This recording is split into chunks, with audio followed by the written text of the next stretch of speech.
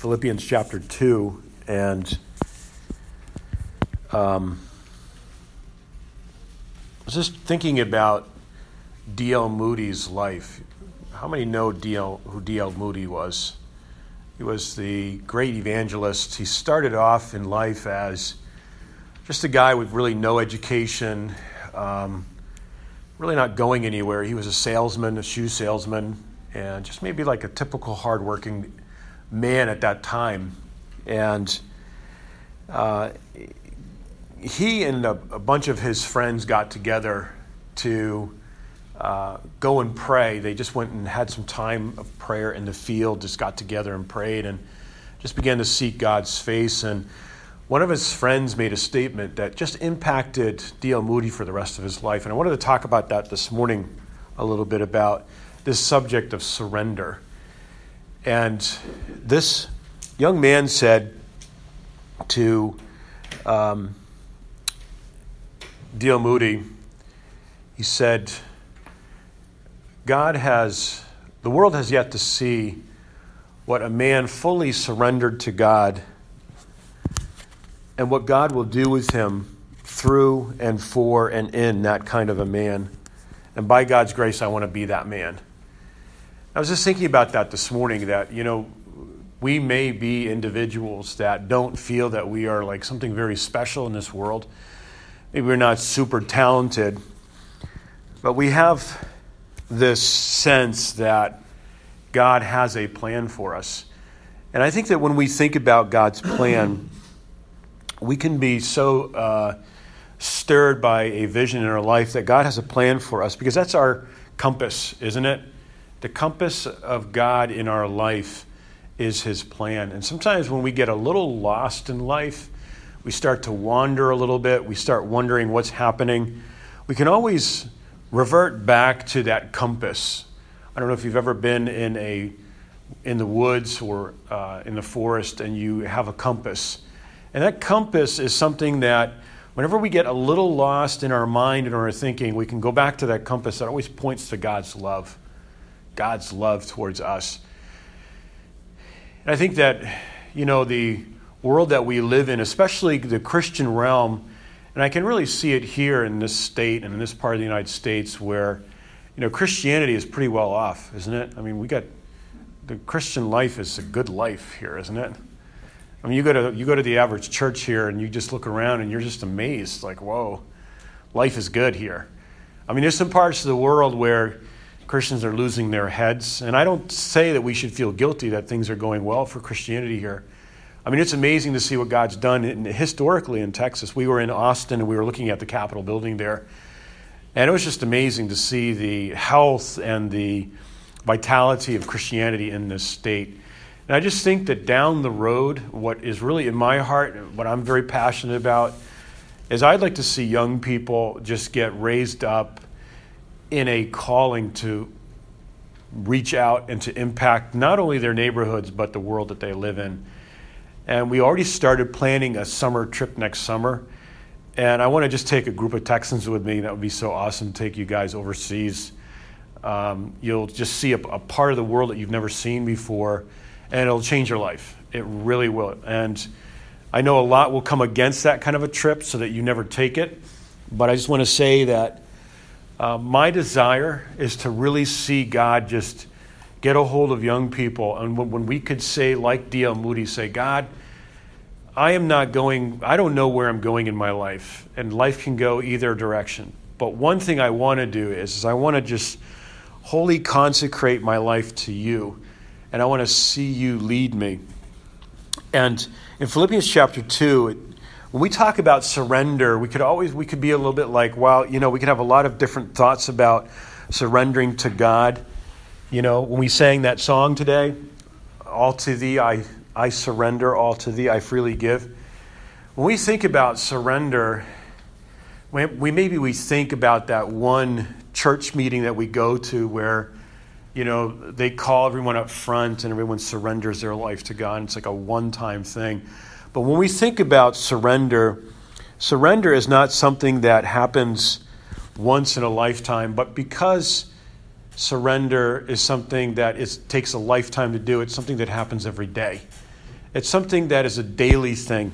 And I want to just start with that the first quote, William Booth, who was the founder of the Salvation Army, said this: the greatness, I think it's the next one, the greatness of the man's power is the measure of his surrender. You know, when you think of William Booth, this guy, what he did was he started the Salvation Army, and this was not just initially a humanitarian operation. It was something that was created for discipleship, to disciple young men and women in Christ. And his thought and his understanding of being an influential person was a person that learned how to surrender to God. I think that when we learn that fact of surrender to God, that's when our life really begins to impact people. The second quote, I've already read it by D.L. Moody. The world has yet to see what God can do and for and through and in a man who is wholly consecrated to him. And by God's grace, I want to be that man. D.L. Moody went on to be a great evangelist. He started a Bible college and started the United States' first successful Sunday school operation. This man was used by God in a great, great way. Another great quote, and I like quotes. I think about quotes a lot. And this is by Hudson Taylor. Secret discontentment can be traced back to a lack of surrender. Hudson Taylor was a missionary to China. He tried to go to other places. Young man, but God led him to China, and he began the China Inland Missions. He was told by many older missionaries, when I was young, your age, I used to think like you, but when you become older, you'll become wise, and you won't be taking such radical steps of faith in your life. Hudson Taylor understood that sometimes when we experience that inner discontentment, and do you know what I'm talking about, that inner discontentment? I think men can experience that especially because we were made to be engaged in God's call, to be busy about God's business. And I think that there's a measure of discontentment that we can experience as a man if we have not fully surrendered to God. Sometimes we look at our circumstances and we say, well, if my circumstances were different, I would be happy. And if I was like them or like them, I would be happy. But really, discontentment happens on the inside and has nothing to do with the externals, really. Discontentment has nothing to do with externals. Another quote that I like by E.W. Tozer, he was a great writer. He said that the reason why many are still troubled, still seeking, still making little forward progress is because they haven't yet come to the end of themselves. We're still trying to give orders and interfering with God's work within us.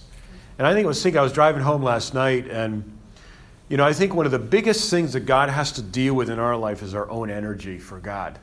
You ever have this energy like, God, I will do this. Hey, leave it to me. Remember we talked about this a couple weeks ago, that God, I am going to give the orders. And I think that many times when we are thinking in that realm, there's like a unrest and there is a battle inside. Jesus says in Matthew 26:42, he prays this prayer, "O my Father, this cup, if this cup may not pass away from me except I drink it, thy will be done." We even see Jesus in his humanity, which is one of the most mysterious verses. You think, here's Jesus, here's God. He is full of just power and just miracles, and he's the Son of God. And here he is in his humanity saying, "Oh, my Father, if this cup may pass from me." And we wonder, was Jesus doubting what God was doing? Was Jesus in a place where he was thinking twice about the will of God? Was he going to go through this? And I think that God gives us a glimpse of Jesus' humanity where Jesus says, "Oh, my Father." Even Jesus says, "If this may pass from me," because he's just moments away, several hours before he gets crucified. And he takes upon himself the sins of all the world. And he is there and he is thinking, "God, if this may pass from me, let it pass from me. But not my will, but thine be done." And when we think about surrender, Jesus at that moment, what was the greatest struggle at the cross? Was it at the cross or was it at the Garden of Gethsemane? I think it was at the garden. That was the big battle. That was the big battle. And so God accomplishes our surrender. And I want to just give an illustration. And there's a soccer ball back there. Can you bring that up? And a cup. And I want to do like a little illustration that I did overseas. And I got this idea. I was at the Lions house. We were playing around with something. And Michael will remember this. And there's a cup too. The cup is here. Okay. So Michael, can I borrow you for a second? No, for a second. I need another hand, a big hand. So when we look at this ball, we think about, let's start with this though, first of all. When we think about these objects, we think about how we hold on to things in our life, right? Yeah. So when you look at this Christmas cup, Christmas in July, in August, we think about how we hold on to things in our life, right? Important things, like I like coffee cups, I'm a coffee cup person. And I don't like this cup, but anyway. When we think about things that we hold on to, whose cup is it? Belongs to the hotel. Oh, okay. I thought it was somebody. Okay. I don't want to offend anybody. No. So if you try to pull this, it's not going to really go anywhere, right? Come on, do it. Football player there. What position do you play? Receiver. Receiver, okay. Receivers can't pull cups out. So this is like he's God, right? And sometimes I have something in my life, I'm holding on to, right? And I'm really like, this is mine. I earned this. I love this. This is really what I want to have in my life. And God says, let me put my hand on that. And God puts his hand on it, and he's pulling a little bit. But because we have a free will, he's like, he's not going to rip it out of our hands. And so this can be sometimes, you can let go now, God. Sometimes we hold on to things like this in our life. This can be anything from A to Z in our life, even the things that we do for God. And this can be this could even be my expectations, like what I want God to do in Texas. I want a big church, Some pastors can be like that. But then here is like when we are living a surrendered life, when we are living a life where we say, God, thy will be done, then when we hold on to things a different way. We're not holding on to it like this, where we have a full grip. But we're holding on to it like this. So grab this and pull. Pull. See, I can't really hold on to it, right? And I mean, even the least little pull, God can take it out of my hand, and I can take it out of God's hand. It's like that's the way God wants us to hold on to things. He's trying. The only reason why he's pulling that out of my hands is because I injured my wrist. Let's try that again. All right. So God and I are fighting over the ball. Thanks, Michael. So that's the way we want to hold on to things in our life. We want to hold on to things in such a way that if God wants to remove it, I'm not so attached to it that I'm fighting for it in my life. That means surrender. That is just surrender. And when we think about surrender, sometimes we think, okay, I can't surrender. I can't do this myself. I want to surrender. I don't know how to surrender. But that's why we like this verse in Philippians chapter 2, verse 13, which says, for it is God who is, and I'm going to read this to you in the Amplified Bible, not in your own strength, for it is God who is all the while effectively at work in you, energizing and creating in you the power and desire both to will and to do of his good pleasure and satisfaction and delight. I like that verse because what that says is, it says that God is going to work in us the desire to do his will. You ever talk to somebody and say, what, I can't surrender to God's will. I don't want to do it. I don't know if I want to do this. Or I don't know if I can do this. But what's really beautiful is that God works in us the desire to do his will.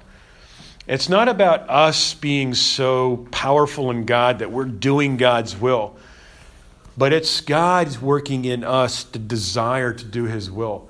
And that's why I think that sometimes when we are struggling with surrender in our life, we can say, God, I have no desire. I have no direction. I don't know if I want to do this. But God, I'm here just to be available to you. And if you work in me the desire and the will to do it, I will do it. And so God doesn't ask us to perfectly surrender in our strength. Because the next verse in verse 14, and sometimes we read this verse and we wonder, how does that relate to the previous verse? Do all things without complaining and disputing.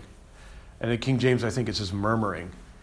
It's like, what does that have to do with the previous verse? Well, because when we live that life where we are allowing God to work in us the desire to do his will and a desire for his plan, then we're not living a life of complaining and murmuring. We're not living a discontented life.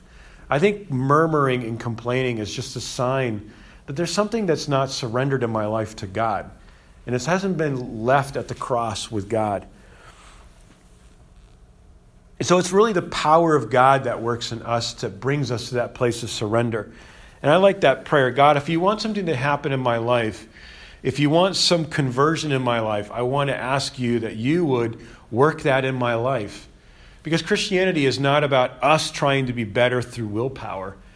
Christianity is just about surrendering to God and just saying, God, okay, I surrender. And many times, God has to orchestrate circumstances where we're at a place where we have nowhere to go but to surrender to God. I mean, there's two ways of God's plan can be done in your life. Voluntarily, where I say, Lord, here am I, send me, I surrender. Or most of the time, this is the way it happens involuntarily. Circumstances and things begin to happen where God begins to narrow our options. And we find ourselves like John the Baptist in jail with only one way to look up. God begins to narrow our options because the life of surrender is a more powerful and more influential life.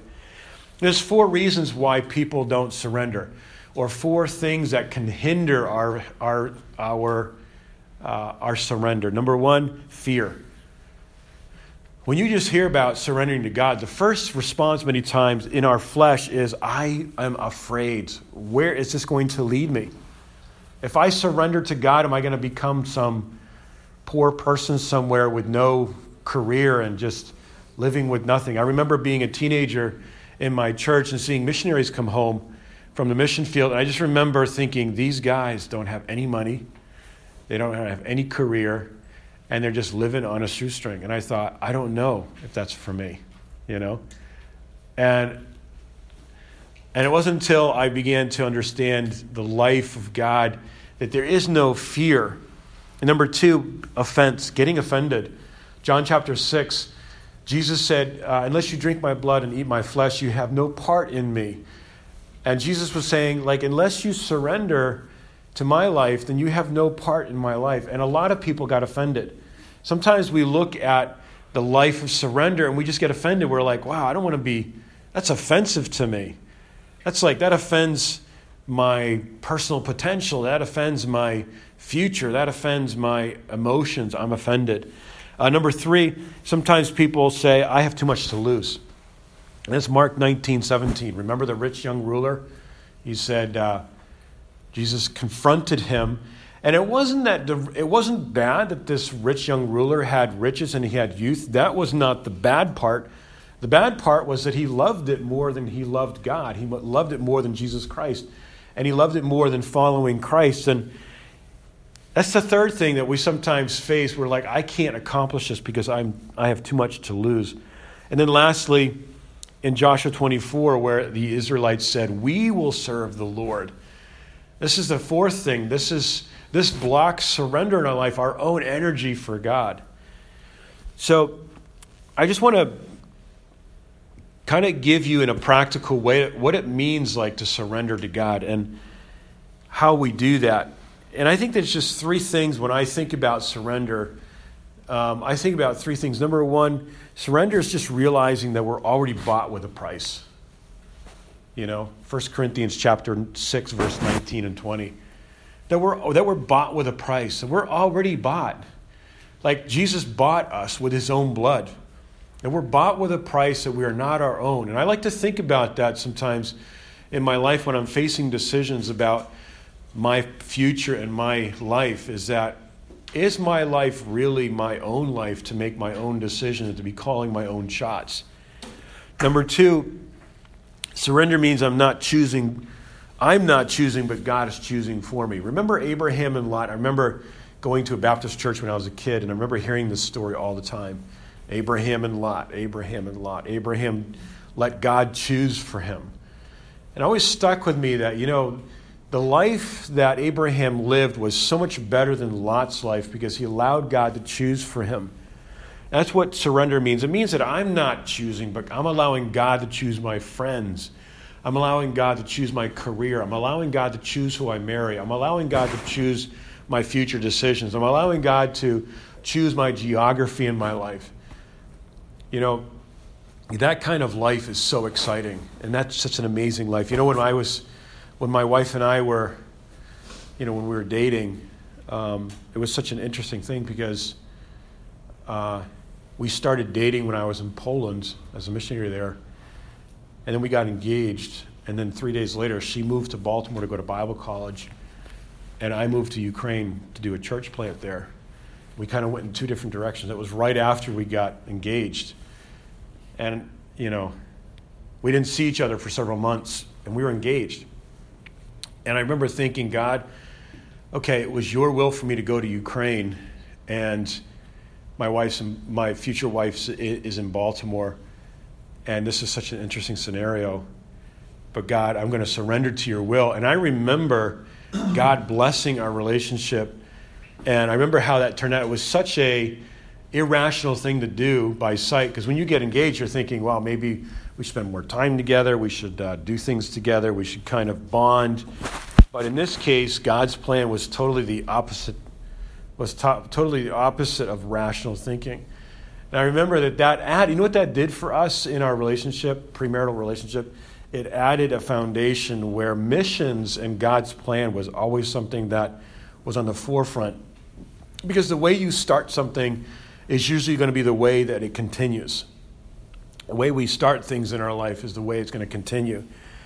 And so when we surrender, we're going to discover that there's a lot of turmoil and a lot of stress that is eradicated. When we surrender the battle inside our soul, when we've bowed before the Creator in full submission, that battle's over. How many times have you and I had battles with the Lord, and then we just say, God, okay, I surrender. I just surrender my expectations. I surrender my energy. I surrender this temptation to you, God. And when we submit to God, that's what it means in James, when James says, submit to God and the devil will flee from you. When we surrender, the devil flees from us. The devil wants us to take up arms against him and to fight with biblical knowledge. A lot of us have a lot of Bible verses that we know about, from the Bible, don't we? We have a lot of information about God. And I think that sometimes when we use that to try to fight the devil in our own strength, that can be it's like the devil wants to draw you out into battle against him because he knows he's gonna beat you. And this is what the devil tried to do with Jesus in the wilderness, remember? The devil starts a conversation with Jesus, and he's tempting Jesus in 4 or 5 major ways. How was Jesus' response each time? Remember what it was? How did Jesus respond to the devil in Matthew chapter 4 in the wilderness? It is written. It is written, right? He kept saying that. It is written. It is written. It is written. Jesus was not, even as the Son of God in his humanity, wasn't going out to fight the devil on his own. He was using the word. And whenever the devil comes into our life and he's offering us independence outside of the plan of God, we just refer back to Scripture. Remember Eve at the garden?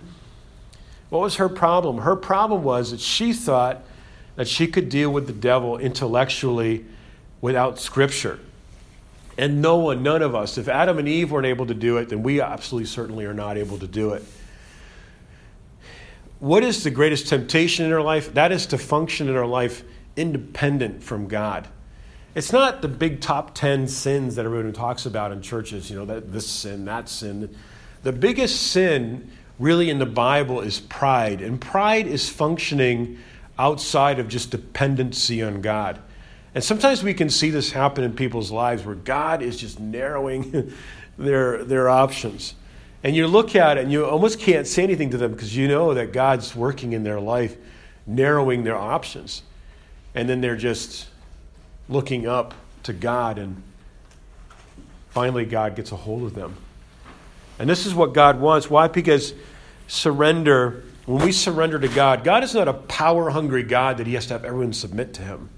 Sometimes when we talk about, surrender, people say, well, what's God, a narcissistic God that he wants everybody to surrender to him and so he can feel powerful and we can all be just his subjects? No, that's not the way God thinks, because God has something. His plan for us is so much better than our own plan. And our plan, because we're finite creatures, we can only see just a a fraction of what's best for us. A lot of times we think we know what's best for ourselves, but we don't even know what is best for us. Even when something looks amazing, we have to go to God and say, God, is this you or is this me?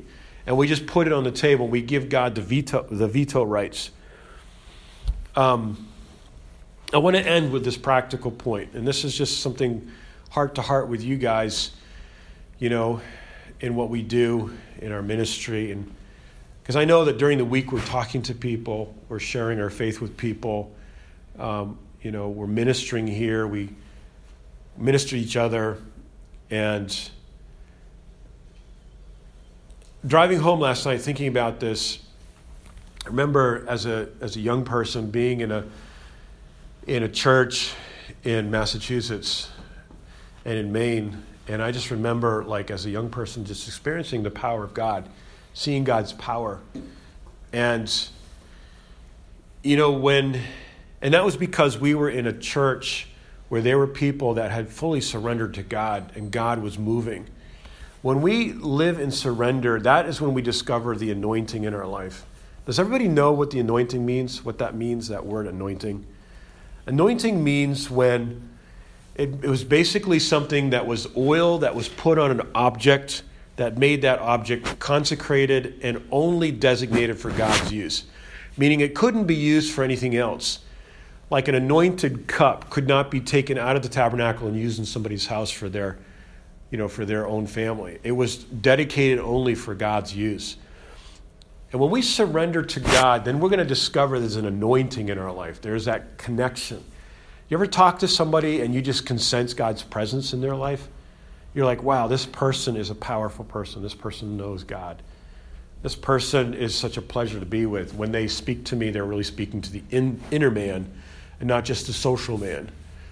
A surrendered life is an anointed life. And in Isaiah chapter 10, the anointing is what breaks the yoke. It means that, what that means is that when an oxen or cattle were going to be pulling a big load, the owners would put a lot of oil and this slippery substance between the yoke around the neck and the shoulder of the animal. So that when the animal was pulling the load, there wasn't that friction where it was tearing up his skin. That is called the anointing, or the oil, or this kind of like a cream type of substance that was put between that wooden yoke around. Next time you see a cattle or oxen that are pulling a load, you can see that that wooden yoke around them, and that there should be some kind of a slippery substance there, so that it's not ripping up the skin and the fur of the animal. And when the Bible talks about the anointing breaking the yoke, basically it just means that the yoke has no longer this grip tearing the skin. And I think that when Jesus said, my yoke is easy and my burden is light, this is what he was referring to. He was referring to the load that we pull as Christians. We pull loads. I mean, in your family, when you have trouble in your family, spiritual trouble, you're pulling a load, aren't you? There's that weight, isn't there? You guys know what I'm talking about? There's a weight there, and you're pulling that weight, and you're like, oh man, this is tearing me up. Just tearing my shoulders up. I don't know if I can bear this weight. But when there is something there between you and the burden that is making the burden light, then that makes all the difference in the world. Jesus said, take my yoke upon you, for my burden is light, my yoke is easy. And Jesus was saying that, when you look at two oxen and they're pulling a load, very often they would put a more powerful oxen, or whatever you call that, bull or whatever, next to a weaker one. And that would be the one that was pulling all the weight. This is what Jesus was talking about. That Jesus is saying, I am pulling the weight. You're just attached to me. You're just connected with me. And when we are surrendered to Christ, and when we're surrendered to God's grace, when we're surrendered to God's mind, and we're in the Word, then there's going to be an anointing in your life, and that there's going to be a power in your life that when we worship, there's power, and there's an anointing. There's that sense of God's presence. Like for me, Christianity can become very social. And it can be lots of programs and a lot of activity for kids and a lot of this and a lot of that. But what we all desire as spiritual people, as spiritual beings, is that we want that sense of God's presence that we experience when we're together. Like when we worship this morning, like God's presence is here. You know, and like when the worship leaders and when the guy who's speaking and when the people that are setting up the chairs, whatever we're doing in the church is surrendered to God. When we're surrendered to God, then there is a flow in our life. Do you know what I'm talking about? It's not hard. It's not like, I got to do that. I got to go and preach now. This is such a burden. And I think that some pastors, I know I heard one story where a pastor was like, he was out Monday morning playing golf and he was with some buddies and they started talking about the church. And the pastor said, hey, let's not talk shop right now. It's like, what do you mean talking shop? This is like, this is like fun, this is exciting. I love this, this is my life.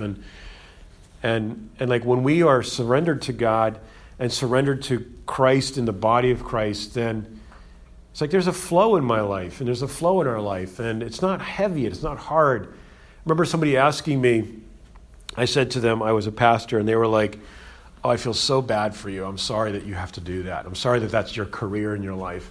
That's so hard to do, so hard to work with people. And I said, no, I love doing this. This is my joy. And so I want to finish with this, is that surrender leads to prayer, and prayer leads to more surrender. And surrender ushers an anointing into your life, a power that can't be contended with by the devil. When you have the anointing of God in your life, and when you hear that word anointing, it just means the presence of God. It's not some weird word. It just means that God's presence is in your life. And when you're by yourself, I remember walking home many times from high school. I had to take night classes in high school. Walking home by myself, just in the evening, I just remember sensing the presence of God on me, thinking like, I was 17. I was like, I don't know what this means. Like, I knew, I had this sense that God has a future for me. And when we surrender to that, and we just say, God, what is your will? What is your way? Then the battle ends. The discontentment goes away, and there's that quiet joy. I want to finish with this quote by Amy Carmichael. How many of you have heard of Amy Carmichael? Amazing, amazing woman. She was a missionary in India for many years, had an injury in her feet that caused it that she couldn't walk. She was bedridden much of her time in India. But that was her most fruitful time. And she talks a lot about surrender. And she said these words, I wish thy way, but when in me myself would rise and long for something otherwise, then Holy One, take sword and spear and slay. That's some pretty heavy-duty words. She was pretty serious. She was saying, I want your way, but when myself rises up, then just cut it down. And when we do that, when we surrender to Christ, and there's that sweet communion with God, and there's power in our life, there's power in our prayers. When we say something, it sticks with people. And that's the kind of ministry, that's the kind of church that we desire to have here, as an anointed church. Not another social mega church, big church which feels like you're just going to a mall. I'm not criticizing churches, but sometimes we go to a church and I feel like, you talk to people, you're excited to be there, and you want to talk to people about Christ, and then it's like what's God's doing in your life, and they're just more occupied with Monday. What's going to happen on Monday? Kids going to school, and I got to do this, I got to do that, and it's like can we just have this inner connection about what God is doing in your life and in my life? How can I pray for you? Are you going through anything? And I just think that in some places, there are people that are behind closed doors that may have a lot going on in their life, great stuff, but are very burdened people. And these are the people that Jesus sought out. There's a woman that we know in Baltimore. She was married to one of the richest men in the United States. He was a banker, and they just had the life. They lived in Chicago. They had the life. It was an amazing life. In the world, in the eyes of the world. and he left her for his secretary. And the funny thing is, the secretary looked exactly like her. That was so funny. But he left her, and she was so devastated. And she came to Baltimore and became good friends with my wife and I. And she said to my wife something very interesting. She goes, we lived the amazing life, but, as very wealthy people, we never talked about this, but we all understood this, that there was a lot of crazy things going on behind closed doors. You look at these homes and these beautiful places in Chicago where people are making oodles of money. And behind those closed doors, there was a lot going on that people weren't talking about. People have burdens. And when we live in an anointing, then we can reach these people. We were in Austin yesterday, and I was thinking it'd be great maybe to do a Bible study there sometime in the future, maybe once a month or something. These are really troubled people. When we have an anointing in our life, our worship, our words, our outreach, just in our prayer really has an impact in people's life, because that's when God is set free. And that's when God is free to minister to people. And it's not me trying to carry my life, but it's God leading us and guiding us and really making the difference. Amen? So let's just close in prayer. And do you have a special song you said? Okay. Father, we just thank you, God, for the fact that we can just surrender to you and just say, God, Lord, have your way. And maybe this morning with our heads bowed and our eyes closed, maybe there's something that we just have been unconsciously struggling with, maybe an expectation, or we're entertaining a thought, or we are living in fear and we just don't want to surrender to God in an area. Just say, God, have your way. I'm just surrendering it to you. I'm not going to fight that anymore. I just want your way. I want your peace. And I want your joy. And just this morning with God, let's just do that business with God and surrender it to God and say, God, this is yours. I can't carry it. I can't handle it. I just want to give it to you. And I'm not going to live in fear about the future. I'm not going to live in fear about the consequences. I'm not going to live in fear about what you want to do. And I'm not going to try to do it myself. I just give it to God. And you know what will happen? God will take it and he'll replace it with peace.